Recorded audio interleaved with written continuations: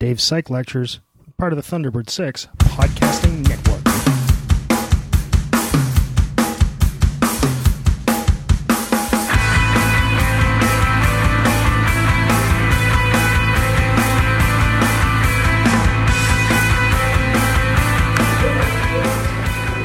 Okay, so today we'll finish this stuff up, and then I'll do a little bit of review and talk a bit about the test that's coming up.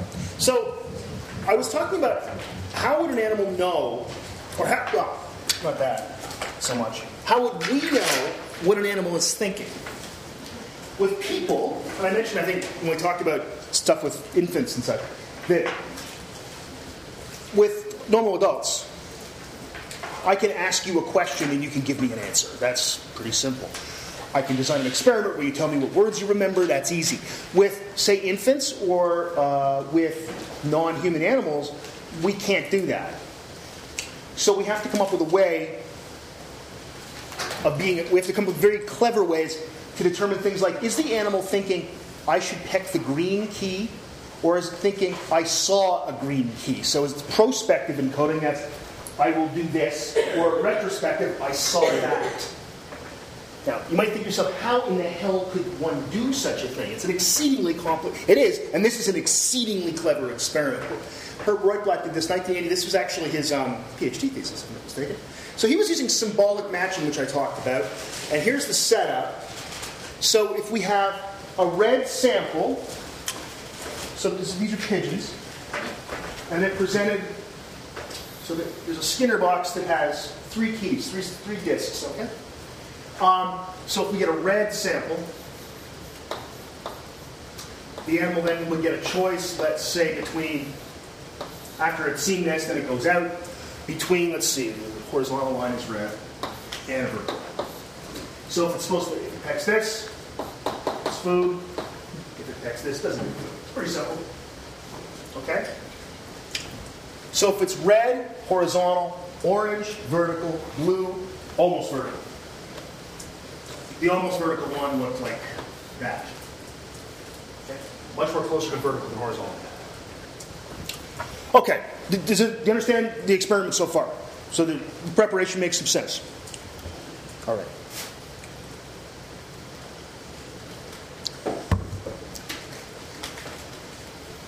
If the choices are 1 and 2, in other words, if they make mistakes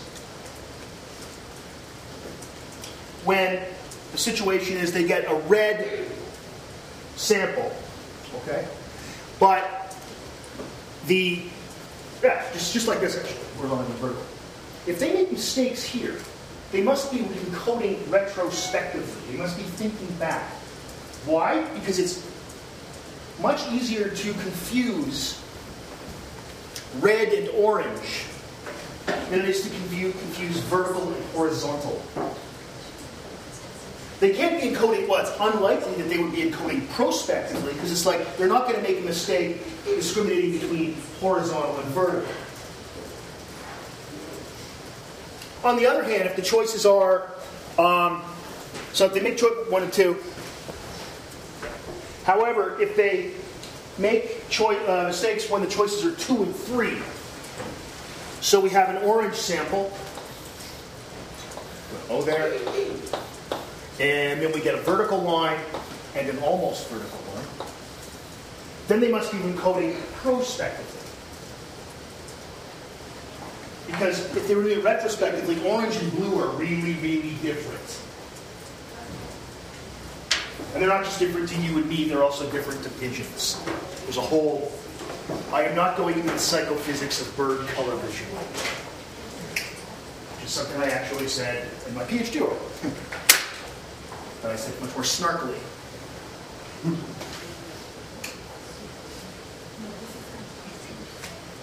Do you understand this experiment? Because it's exceedingly clever. But I want you to understand it, so ask questions again. You see why? If they make mistakes here, they must be encoding retrospectively, because that means they're thinking back and confusing red, this is red, and orange. That's easy to make a mistake. It's hard to make a mistake this way. On the other hand, here they must be encoding prospectively, because orange and blue, that's symbolically linked to blue, are way different, whereas vertical and almost vertical are, well, one has the word almost already in it. Isn't that clever? It's exceedingly clever. It's exceedingly clever. It's also exceedingly subtle, so if you have any questions about it, please ask them. Does it make sense? Wendy? What does encoding prospectively mean? Prospectively means they're thinking, what should I do when the choice comes up? And retrospectively means, what did I see before? So what should I do? That's prospectively. Retrospectively is, what did I see?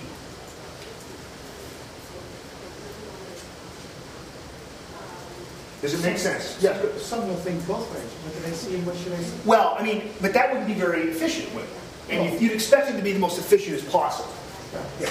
And you would also expect it, well, I would expect at least, that there wouldn't be any individual differences, that they would all do this roughly the same way. Okay, question, does it make sense? Because it's very clever. And how one would get it, I'm amazed at this experiment. And every time I see Herb Brooklyn, I tell him how cool it was. Even though this was, 30 years ago. It's still pretty cool. He's always at this conference I go to in Florida in March. Except he's at the University of Hawaii, so it's a step down for him to come to the conference. The rest of us like, whoa, it's warm. He's like, I live in Hawaii. But this is really clever. So what do they do? That's the question, right? Well, the neat thing is they do it dynamically. When you have short retention intervals, the shorter the retention interval between the presentation of the sample and the choices, the more likely they are to be using retrospective encoding. When the longer you pull the retention interval out, the more likely they are to switch over and use prospective encoding. Because, well, think about it. It actually makes a lot of sense. Remembering back what you saw is going to start to decay with time. So why not switch over and encode prospective? And that's over matters of seconds, by the way. This kind of thing is not the easiest thing in the world for pigeons to do. So we're talking over like 5-6 seconds, they switch over to prospective.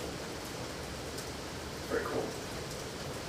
So you can actually ask really subtle and really deep, really, questions about how animals encode things without them being able to speak. Right? We're looking at how they represent the world. Questions? Okay. So I'm just going to talk about generally some very cool, what I think are pretty cool paradigms for studying animal memory. That's good. No, I didn't talk about that. Oh, yeah, that's because it's from the learning class. The eight-arm radial maze is a maze that has 8 arms, hence the name, that radiate out from the central platform like the spokes of a wheel, as it says in Bolton and Samuelson. And you put the rat in the middle, and you put food on the arms, and then the rat's task is to go down the arms and get food, but not repeat what it did, because if they repeat it, they're wasting their time. Now, I know what I would do. I would start at the top and go around, and we'd go clockwise or counterclockwise. I think I'd go clockwise. It just seems right somehow. Done. But that's not what they do. They go in a haphazard fashion. But you know what? After like 5 or 6 times doing this, of their first 8 choices, 7 are correct. They don't make mistakes. Probably this is partially, I think, because you know how rats actually live in the world? They live in a central den with tunnels heading out. They locked onto something that ecologically makes sense for a rat. That said, this maze has been tried with almost any species you can name that could move. This has been tried. You try with birds, try with fish, make it into a fish tank. All kinds of different species. People. It's hard to do with people. You think, well, what do you do? Well, you've got to disorient people between choices. And I mentioned Suzuki et al., which we didn't talk about because I lifted this from my learning class. But Suzuki et al. found What are the animals here? Again, what are they encoding? Well, what they're actually remembering is you always have cues up on the wall. You hang things on the wall in the lab. So the rats can get like a map-like representation of the world. They're called landmarks.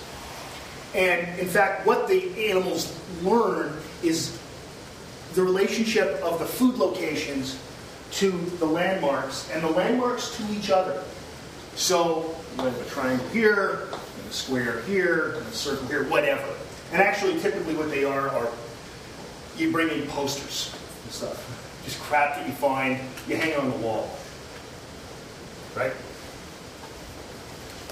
And they aren't just remembering this arm here goes with square. They're remembering this arm here goes with square, and it's just to the left of triangle and to the right. Sorry, to the right of triangle and to the left of circle. It's not just the individual items, it's the items and the relationship to each other. Yeah, it's spatial relationships that they're remembering. Which is really neat. And that's not just rats. That's basically every animal does that. And again, that just makes sense. Out in the world, do we remember things based on when you're out navigating the world? Right? If somehow you went outside, let's say at a class over at the bio building, and, I don't know, a clever experimenter with a lot of money moved the building, you would start walking towards where the building's supposed to be, wouldn't you? You wouldn't go, oh, it's over there. That's fine, I'll go over there across Queen Street now. They moved it. You would start walking out towards the GLC, blah, blah, blah. Right? We do things by spatial relationships with things to each other. So sometimes we do it by rope. Oh, sure. And that's usually when something has become so... Edward Tolman talked about this, who was probably the first guy to study spatial memory in rats back in the 30s and 40s. When we have done something so much, we actually do it based on... We don't really need the map anymore. Okay. When I moved, I used to drive to my old house. Of course. Oh, yeah. When we first moved back to Sault Ste. Marie, I remember the number of times that and I mean, we lived in that house for a year in 1997, 98. And when we moved back here, I still made the mistake of going there one day on my bike. And I was like, that's not right. And I also remember when I came back here in 2004, and I left in 1998, I kept trying to walk to my old office, except that it was in a portable and that building's gone. I would walk and go, oh, right, that was the 90s when I had a ponytail. And wore motorcycle boots. For it was a style at the time. So, or I mean, I visit the house I grew up in, which is now my sister's house, but when I go upstairs in her house to, like, I don't know, go to the bathroom, I instinctively walk into my nephew's bedroom.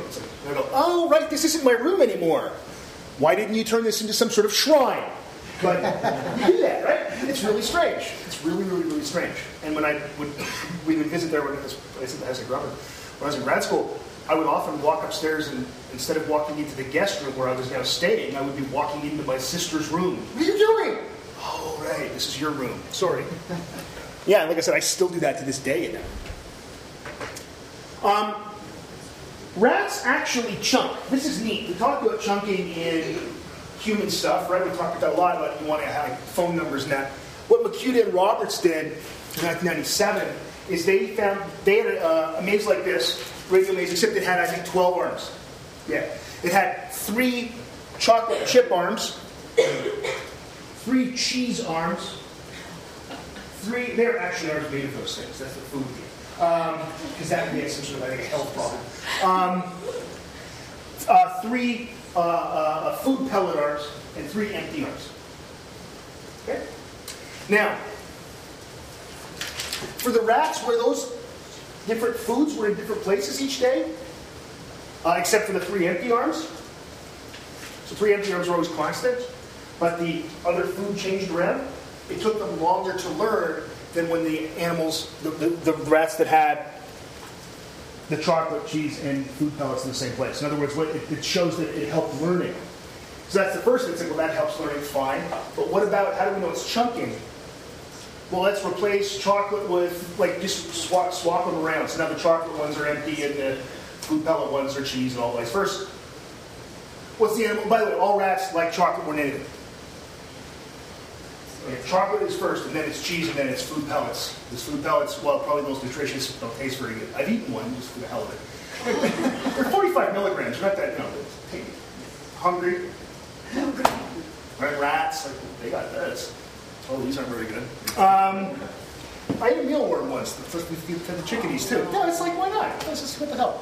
I'd never do it again. I thought I was shot down behind enemy lines or something, which seems unlikely, as I'm not in the military and I don't fly airplanes. But it could happen. It's possible. So anyway, you switch them around, and what happens is they'll go to what they thought was the chocolate arms, but they're empty. And they immediately, the cool thing is, they try another set of arms. Is this the chocolate arm? And then they find, let's say, the chocolate arms, and they were the old empty arms, then they'll empty the 3 chocolate arms. They're obviously chunking. Very cool. And it makes sense, right? You would expect that that kind of generality would go across species. Directed forgetting is a phenomenon of human memory where I can tell you, forget, or remember. So I give you a word, and I say, forget. And I give you a word, and I say, remember. And you remember, and then of course sometimes I test you to see if, then I test to see which words you remember, and you remember the remember items way better than the forget items. You remember some of the forget items, but you remember the ones that I tell you to remember way better. Sure, of course, because I'm telling you, please remember this, you're going to be tested. Forget that and don't worry about it. And then at the end I say, okay, I'd like you to recall as many of the words that I presented to you as possible. And it's a very clear effect. It's called directed forget. You can do this in pigeons. And you do it with matching the sample. You just have the sample, and then you have, let's say a triangle means remember, and a circle means forget. And when I say it means forget, you're going to get fed anyway.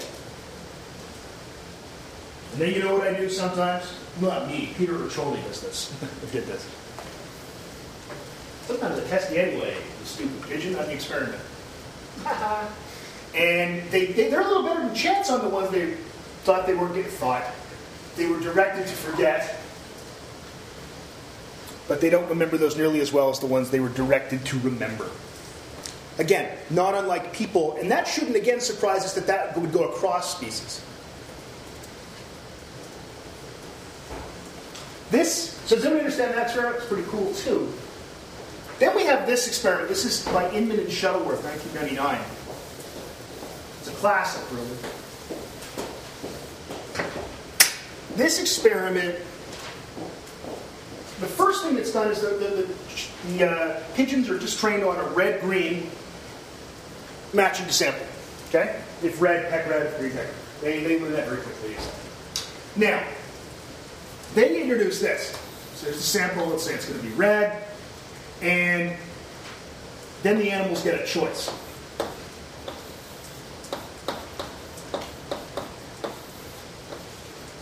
They get a test, they can peck the test key, and then they get red, and green, or they can pick the no test key.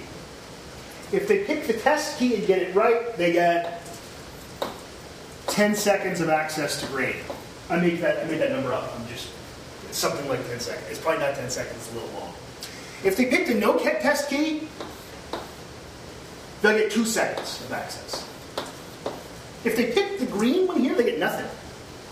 So the animal gets a choice. They see the sample, and then they get a choice. Do you want to test or not? If they say, it's almost like gambling, right? Do you know the answer? Well, then take this. Do you not know the answer? We call this the safe key. You'll get something. Note, by the way, it's 2 seconds because the expected value, a little math here, of this is 5 seconds of access. Because there's 50% chance of getting it right. So this is actually less valuable than this, but it's guaranteed. Okay? Okay.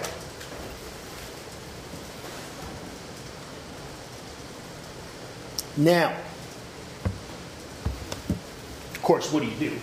Sometimes, when you've got no test, you can test anyway. And they're at chance there. Which means the pigeons know the state of their own memory. The pigeons are actually making a decision based on the contents of their own memory. You would also expect, as you pulled out the retention interval, the amount of time between what's called study and test, that they'd go to the no test queue more often, wouldn't you? That's what they did. Pigeons know the contents of their own memory. It's called meta-memory. Just like you do. If I ask you a question, it's a hard thing to study in the lab, by the way. Doing meta-memory experiments in the lab with people is really hard. Usually use semantic stuff, facts about the world. So it's usually things like capitals of countries. And you say, if I asked you what the capital of Pakistan was, if you don't tell me. If I asked you what the capital of Pakistan was, do you think you know the answer? Do you think if I give you a multiple choice set of items, you would know the answer? And that's when people can go, I think I could do that. So does anybody here think they could do that? Pakistan too obscure? Okay, how about Afghanistan? You think you can do that? If you know it, this isn't any fun. Do you know any capitals at all besides Ottawa? Rome. And of course, Hanoi is the capital of Vietnam. Do you know anything else? Okay, what about Belgium? Don't say it if you know it. Do you know the capital of Belgium? But if I gave you a multiple choice set of cities, do you think you could get it? Right? Okay. But you don't know it offhand, right, Jesse? You think you do, but you're not sure. See, that's exactly it, though. That's meta-memory. Okay. So, is it Bruges? Put your hand up if you think it's Bruges. Is it Brussels? Is it Utrecht? Is it Amsterdam? Okay, it's Brussels. But it's interesting that, first of all, most people got it right. Secondly, you probably felt like, yeah, I think I would know that. I think I know that. So that's usually how you do that in people. And it's usually, it's somewhat obscure geographic knowledge is often it's used. Or lists of kings of England. Stuff that you kind of know, but you probably just would choose the no test option typically. Right? So it's cool because you can study it in people. They figured out how to study it in animals. And the cool thing about this experiment, Alistair Inman is a zoologist, because Sarah Shuttleworth, my advisor, she's retired now, but she was a full professor in psychology and in zoology. So half the people in our lab were psychologists and half of us were zoologists, and also all of us were being trained to be both. I got offered a job once with zoology. So we were all being trained to be both things. So what ends up happening is this guy shows up, he's a pretty hardcore evolutionary biologist, and he's presenting this as a foraging problem, and all the psychologists in the room are like, you're going to study meta-memory and pigeons. And he's like, well, I'm going to do what? I don't even know what that means. So it ended up with a really cool paper. I've actually found that, and I talked about this earlier in priming. I've shown that you can do instead of word fragment completion, like in priming, you can do picture fragment completion. It's an exceedingly complicated experiment, and I'm not going to get into it right now. You can read it if you want. It's hanging upstairs outside where all our publications are up there, so you can find this. Read it. Have fun. But suffice it to say that you get picture fragment completion in pigeons. And it shows the same kind of stuff that you see in word fragment completion in people. It's really long-lasting. It lasts at least, the stuff Craig Keynes and I did in the early 2000s, we showed that it lasted at least 210 seconds. And memory for pictures in pigeons goes away. Of repeated pictures can sometimes go away. Like, did I just see that picture? All in 10 seconds. So that it's, again, not unlike implicit or explicit memory of people.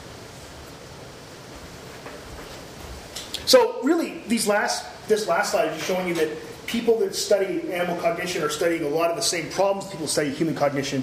There's also these specialized things for different species that are, that have certain problems they have to solve. Right? We always have to take account of what kind of animal you're using, that sort of thing. Questions about that stuff? No.